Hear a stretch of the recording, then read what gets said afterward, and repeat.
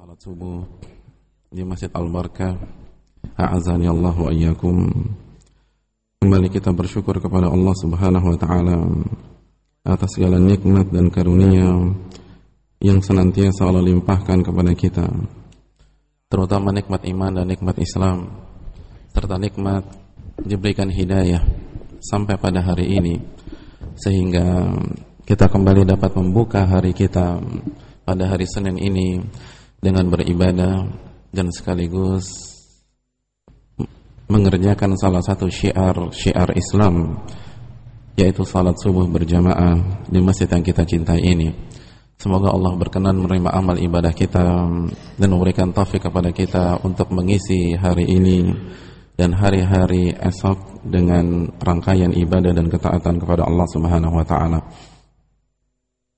Salawat dan salam semoga selalu tercurahkan kepada qudwah kita, suri tauladan kita, Rasulullah sallallahu alaihi wasallam beserta para keluarga beliau, para sahabat-sahabat beliau dan orang-orang yang istiqamah berjalan di bawah naungan sunnah beliau sampai hari kiamat kelak. Hadirin sekalian rahimanillah wa iyyakum. Kita akan kembali melanjutkan kajian kita ketika kita membahas secara singkat sebuah buku, sebuah karya tulis yang sangat baik, yang sangat berharga, yang mengandung mutiara-mutiara faedah dalam masalah keimanan, dalam masalah iman kepada Allah, dan secara khusus berbicara dalam masalah Tauhid Uluhiyah yang ditulis oleh Al-Imam Mujaddid, seorang reformis di abad ke-12 Hijriyah, Syekh Muhammad At-Tamimi rahimahullahu ta'ala. Dan pada pertemuan yang lalu kita telah menyelesaikan muqaddimah. Dan inti dari paragraf terakhir dari muqaddimah yang telah kita bahas pada pertemuan yang telah lalu adalah penulis ingin menjelaskan bahwa jika kita mengetahui apabila kesyirikan mengotori ibadah kita, mengotori hati kita, maka kesyirikan itu akan merusak seluruh amal ibadah kita. Apabila syirik besar itu merusak hati kita, merusak amal ibadah kita, maka akan menghancurkan seluruh amal ibadah kita. Kalau syirik kecil, maka akan merusak ibadah yang kita kerjakan tersebut. Maka penulis mengatakan ilmu ini, fakta ini harus kita lanjutkan. Tidak boleh berhenti sampai di sini saja. Setelah kita mengetahui bahwa kesyirikan dapat menghancurkan seluruh amal soleh, maka kita harus mengetahui, kita harus sadar bahwa yang pertama kali atau yang terpenting untuk kita ketahui adalah tauhid dan syirik. Jadi yang paling penting untuk kita ketahui adalah tauhid dan syirik. Arafta anna ahamma ma'alaika ma'rifatu dzalik. Engkau mengetahui bahwa yang terpenting bagi engkau untuk mengetahuinya adalah mengetahui tauhid dan syirik. Karena ini dapat menghancurkan seluruh amal ibadah kita. Bahkan Syekh Shalih Fauzan bin Fauzan mengatakan memahami dan mempelajari tauhid dan syirik itu lebih penting dari mempelajari ibadah-ibadah yang lain, tanpa mengurangi bobot dan keutamaan setiap ibadah yang Allah turunkan kepada Nabi sallallahu alaihi wasallam. Karena ini syarat diterimanya seluruh amal ibadah. Dan ini adalah awal materi yang didakwahkan oleh Nabi sallallahu alaihi wasallam. Kita tahu bersama di Mekah belum ada puasa, belum ada zakat. Salat pun turun di akhir-akhir fase dakwah beliau di kota Mekah. Dari hari pertama beliau gencar dan beliau istiqamah mendakwakan la ilaha illallah, hanya beribadah kepada Allah Subhanahu wa taala semata. Dan begitu juga kalau kita melihat Al-Qur'anul Karim. Jika kita membaca Al-Qur'anul Karim,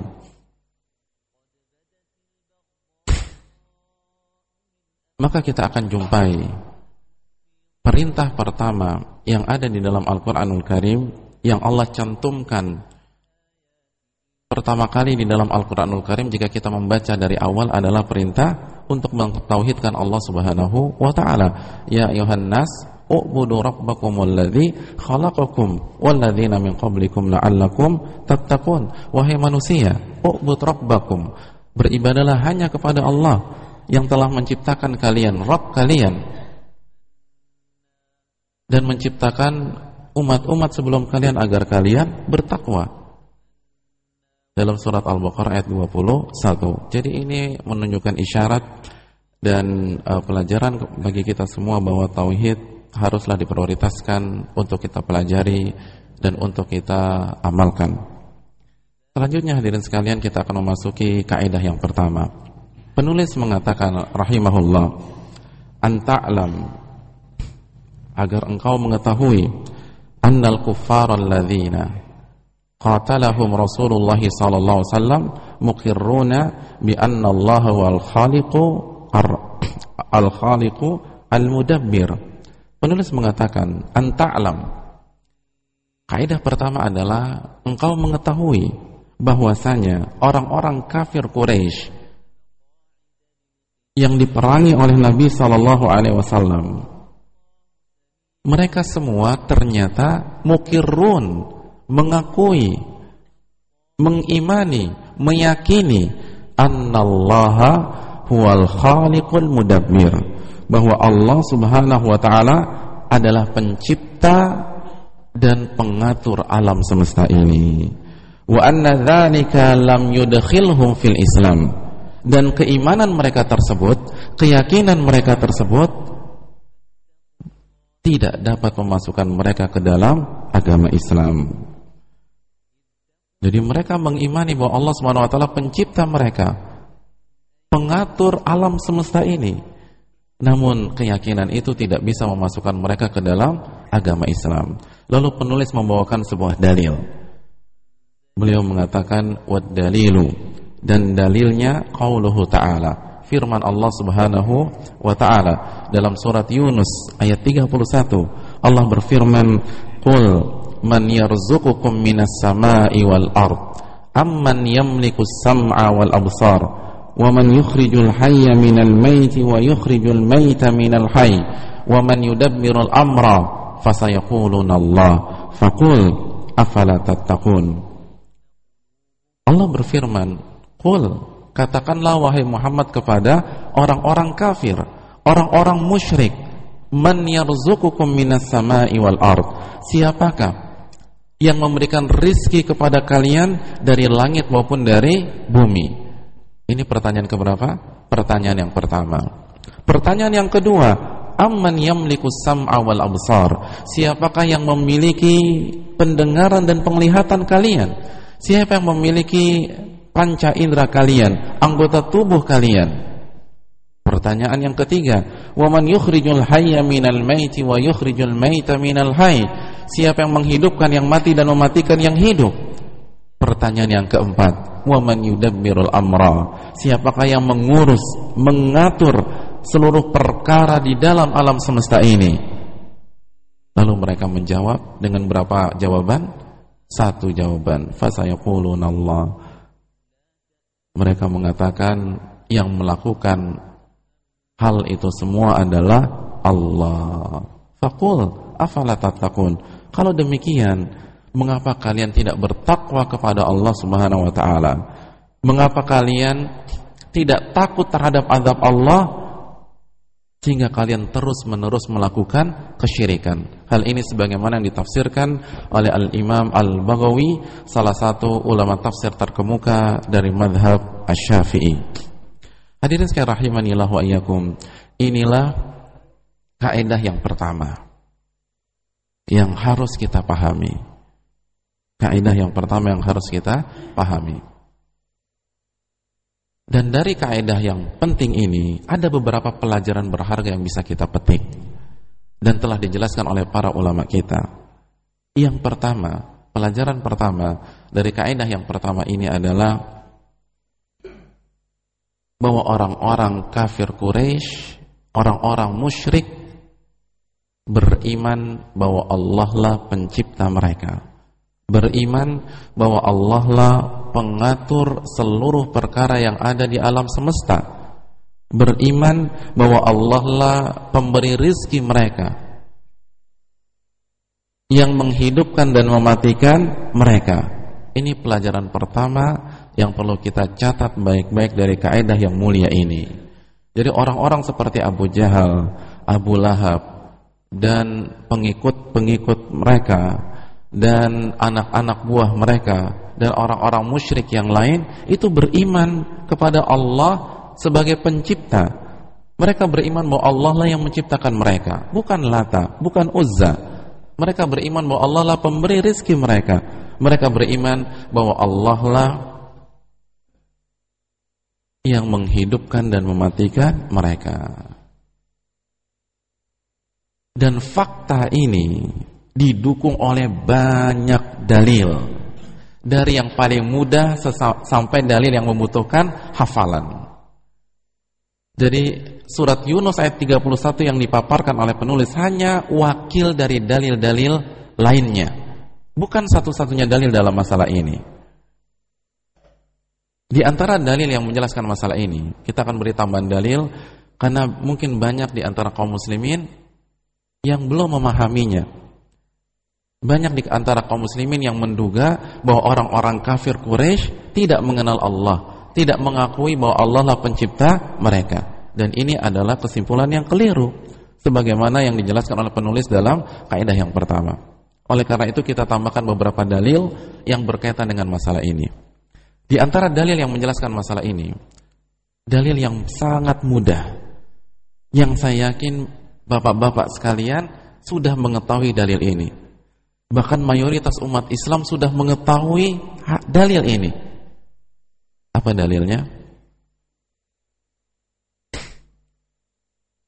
Tidak butuh hafalan.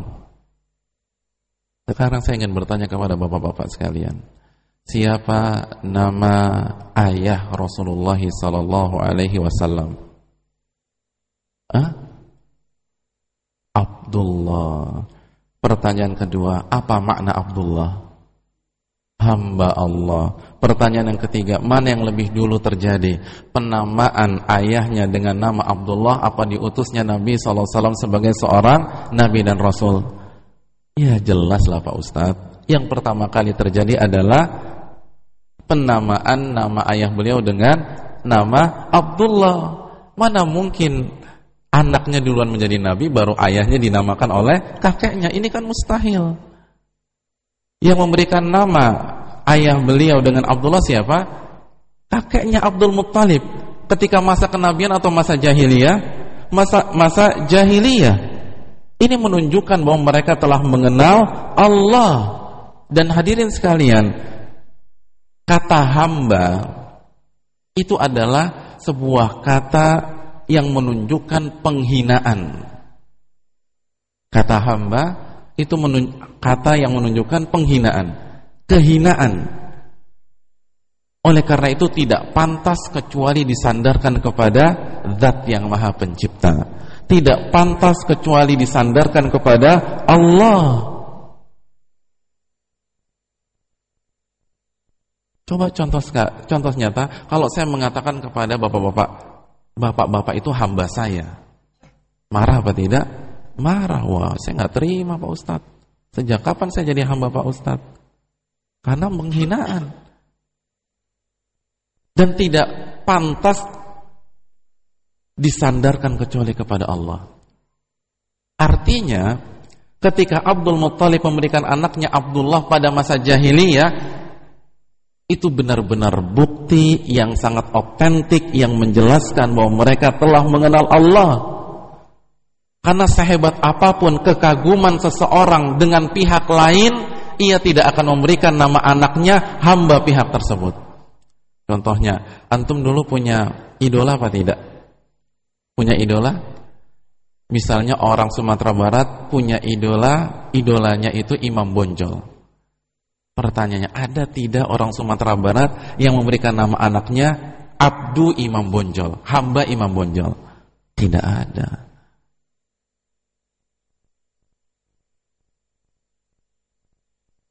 Orang kalau mengidolakan sesuatu, paling maksimal ia memberikan nama anaknya dengan nama idolanya. Iya apa tidak? Iya, itu maksimal. Kalau orang mengidolakan sesuatu, mengagumi sesuatu, yang paling maksimal ia lakukan, ia memberikan nama anaknya dengan nama idolanya. Tidak ada yang mengatakan anak saya ini hamba idola saya. Tidak ada. Karena itu penghinaan. Oleh karena itu ketika mereka, Abdul Muttalib memberikan nama anaknya yang merupakan ayah Nabi SAW dengan Abdullah, ini fakta sejarah yang sangat tegas bahwa mereka mengakui Allah Subhanahu wa Ta'ala. Iya apa tidak? Iya kan, simpel tidak dalilnya? Simpel sekali. Umat Islam mengetahui ayahnya Nabi SAW adalah Abdullah. Fakta sejarah itu memiliki makna yang sangat dalam. Di antaranya adalah itu merupakan bukti bahwa mereka telah mengenal Allah Subhanahu wa Ta'ala. Contoh yang lain, siapa nama sahabat yang mendampingi Nabi SAW ketika hijrah dari Mekah ke Madinah? Siapa namanya? Namanya siapa? Gak ada yang tahu? Waduh, saya harus buat laporan nih. Siapa namanya? Abu Bakar. Namanya Abu Bakar siapa? Siapa nama Abu Bakar? Abdullah, hamba Allah. Hamba Allah. Nama Abu Bakar itu Abdullah. Siapa yang memberikan namanya? Bapaknya. Dan yang menariknya, bapaknya baru masuk Islam ketika Fathu Mekah. Bapaknya baru masuk Islam ketika pembukaan kota Mekah. Dan banyak contoh dalam masalah ini. Ini menunjukkan hadirin sekalian rahimanillah wa iyyakum bahwa mereka telah mengenal Allah. Orang-orang kafir pada masa jahiliyah telah mengenal dengan baik bahwa pencipta mereka adalah Allah. Dan banyak dalil masalah ini. Di antara yang lain ketika kita tahu bersama dalam hadis surat Bukhari, ketika Nabi SAW mendapatkan wahyu pertama kali, beliau datang ke rumah istrinya, rumah beliau dengan istrinya Khadijah dalam keadaan pucat pasi dan khawatir akan sesuatu yang terjadi kepada diri beliau. Lalu Khadijah memainkan perannya sebagai wanita dan istri yang salehah. Khadijah mengangkat moral Nabi SAW. Dan sebelum Khadijah memberikan motivasi kepada Nabi SAW, Khadijah bersumpah. Apa sumpahnya? Wallahi la yukhzikallahu abada. Demi Allah, Allah tidak akan menghempaskan engkau wahai suamiku. Subhanallah. Khadijah bersumpah dengan nama Allah, padahal wahyu pertama baru turun. Dan Nabi sendiri saja belum bisa memastikan apakah ini wahyu yang akan mengangkat derajat beliau atau ini sebuah bencana kepada beliau. Tapi istrinya sudah mengatakan apa? Wallahi, demi Allah. Dan fakta ini dengan mudah kita dapatkan di Sahih Al-Bukhari. Ini juga dalil yang menunjukkan bahwa mereka telah mengenal Allah Subhanahu wa Ta'ala. Di antara dalil yang lain, dalil dari Al-Quranul Karim dalam surat Az-Zukhruf ayat 87, Allah berfirman, wala in sa'altahum man khalaqahum la yaquluna Allah. Wala in sa'altahum, wahai Muhammad, jika engkau bertanya kepada mereka, siapakah pencipta mereka? Mereka pasti dengan tegas mengatakan Allah. Ini juga dalil bahwa orang-orang kafir Quraisy beriman bahwa Allah lah pencipta mereka dan pemberi rizki mereka dan yang menghidupkan dan mematikan mereka. Dan tentu saja surat Yunus ayat 31 ini. Inilah beberapa dalil yang mewakili banyak dalil yang lain yang menunjukkan bahwa orang-orang kafir Quraisy beriman kepada Allah sebagai pencipta mereka, pengurus persoalan mereka, pemberi rizki mereka, yang menghidupkan dan mematikan mereka. Dan fakta ini tidak bisa terbantahkan karena didukung baik dari Al-Quranul Karim maupun Sunnah Nabi Sallallahu Alaihi Wasallam. Bahkan fakta yang telah diketahui oleh umat Islam tentang nama ayah Rasulullah Sallallahu Alaihi Wasallam itu dalil yang tegas bahwa mereka telah mengenal Allah Subhanahu wa Ta'ala. Dan bawakan dalil-dalil ini ketika kita mendakwahkan tauhid kepada orang-orang terdekat kita. Kalau misalnya kita tidak hafal surat Yunus ayat 31, kita bisa bawakan fakta tentang nama ayah Rasulullah sallallahu alaihi wasallam.